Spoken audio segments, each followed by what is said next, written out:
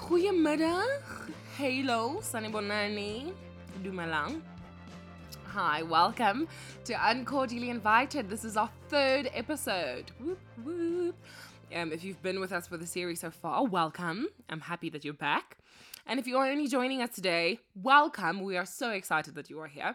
Just a little bit of a recap on last week. Last week, we chatted about your guest list, how to make it shorter, and then I also gave some ideas on how to entertain people at your wedding, but not at your wedding, by live streaming your wedding or also sending them a gift box. All right, so this week we are moving on to bridesmaids and groomsmen. So, depending on where you are in the world and your COVID-19 restrictions, you are not necessarily allowed to see your bridesmaids or groomsmen, and you would still like to really ask them in a special way to be your people for your wedding. It's such a big honor and such a big privilege, really, to be a bridesmaid and a groomsman, and yeah, you get to give back to that friend in a good way and in a fun way, and you get to be a part of one of the most important decisions they'll make in their lives. So you want to make this special. I understand that you want to make it special when you ask your bridesmaids or groomsmen. So a couple of ideas of what you can do. You can make an online video. So in this video, you will be personally speaking to each person. So you will record yourself doing a video for each person that is going to be your bridesmaid, groomsman, maid of honor, best man. So you'll basically start it with, "Hello, Pulani. Man, you're so awesome. I love you so much. You're the best thing that's ever happened to me." And then you kind of carry on into the video with, "Will you be my bridesmaid? Will you be my groomsman? Will you be my maid of honor?" I think it's cool if you make the message personal to your relationship so that they really feel like they are there, you know, and it feels as real as possible in that time. And then you can send them this to them on email or load it online. Then in the email, maybe you can have a little card that you create. You can somewhere use something free like Canva to create a card where they can choose yes or no, so that you also have a little bit of participation back from them. So they get this invitation, "Will you be my bridesmaid?" And then they can choose yes or no, and then they send you that mail back to say, "Yes, of course, I accept." And it's also done in a pretty design way, which I love, because it just seems more planned and it is just a little bit more graceful, just because you cannot do it in real life. And then the second thing you can do is you can send them a gift box. So in the gift box, you will have something like maybe your robe that you want your bridesmaids to wear on wedding day, or the tie that you want your groomsmen to wear, whatever it is that you can use for the wedding day, the shoes, the belt, whatever you want. You send that to them as a gift, and then with a little card that says, "Will you be my groomsman or my bridesmaid?" And then a little card inside where they can send it back to you and go, "Yes, I accept." I think those are two great ideas to do a very personal message in a very impersonal way. So you can do that. All right, next we are chatting about mood boards. A mood board to me is the essence of your wedding, apart from your marriage. Marriage is obviously the essence, but in terms of the wedding day, you want to make sure that you have put together a mood board that gets all your suppliers on the same page. Everyone that's helping you with the wedding, everyone that's involved, everyone must be on the same page as you. And the mood board is the best way to showcase what your dream is, what you want, and how you want it done. So your mood board will have 5 categories. The first one is called us. The second one is called space. The third one is called food. The fourth one, entertainment.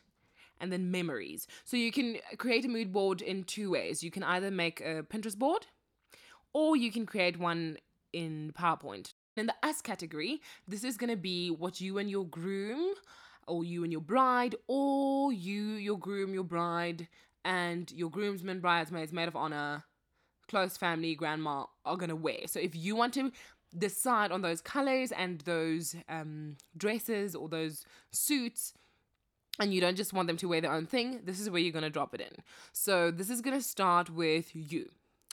Your dress, your makeup, your hair. Get pictures of what you want that to look like. Next, you're going to do your groom. How do you want him to dress? Or how does he want to dress? You put that all in that category. Then your bridesmaids.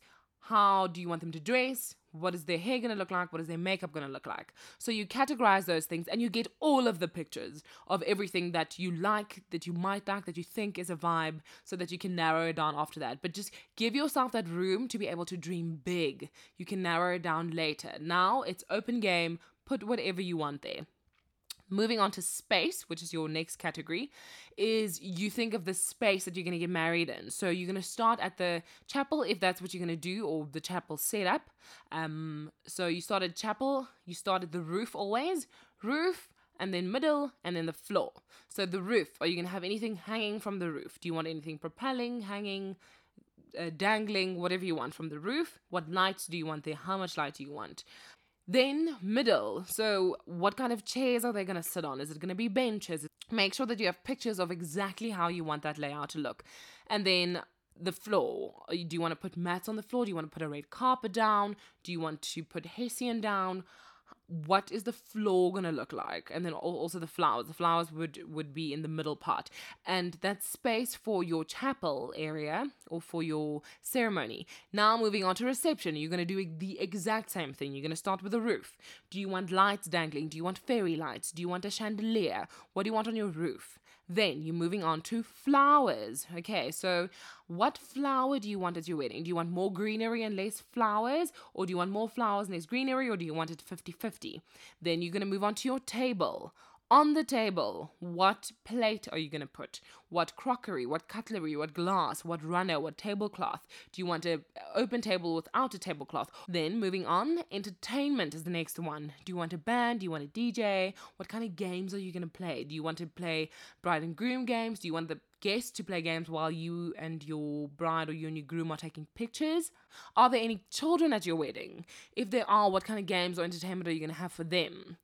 Who's going to be your MC? So you want to jog all that down, get pictures of all of that. And then the last thing is memories. So basically those are the things you are going to keep from your wedding.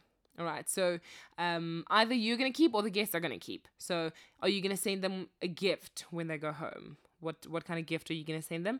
And then also photos and videos. Who's going to be a photographer? Are you going to have a photographer? Are you going to have a videographer? Who's going to be that? So pull that in. What kind of pictures do you want taken? How do you want your video to look? What kind of look and feel? All right, so you're going to put together your mood board this week. Take your groom, take your time, and sit down and pull all the pictures of whatever you've been dreaming about and put it together.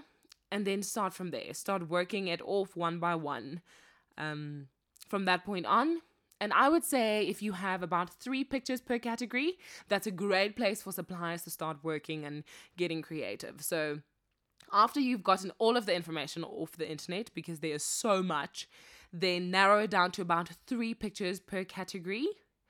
And then you can start really, really planning, and your suppliers will be on the same page as you, and it will make it so much easier if we all know exactly what you want, so that there's no confusion in the future and you don't have to fight for things or explain things like, this is the mood board, this is what I want from the beginning, I don't want anything else, let's get this done. All right, I hope you learned a little bit of something from that. Next week, we will be covering decor. We'll go a little bit more into detail on how you can make your decor a little bit more simple for a COVID wedding situation. Yeah, thank you so much for tuning in. I hope to see you next week, same place, same time, for Uncordially Invited, proudly sponsored by The Wedding Window. Thank you so much. Goodbye.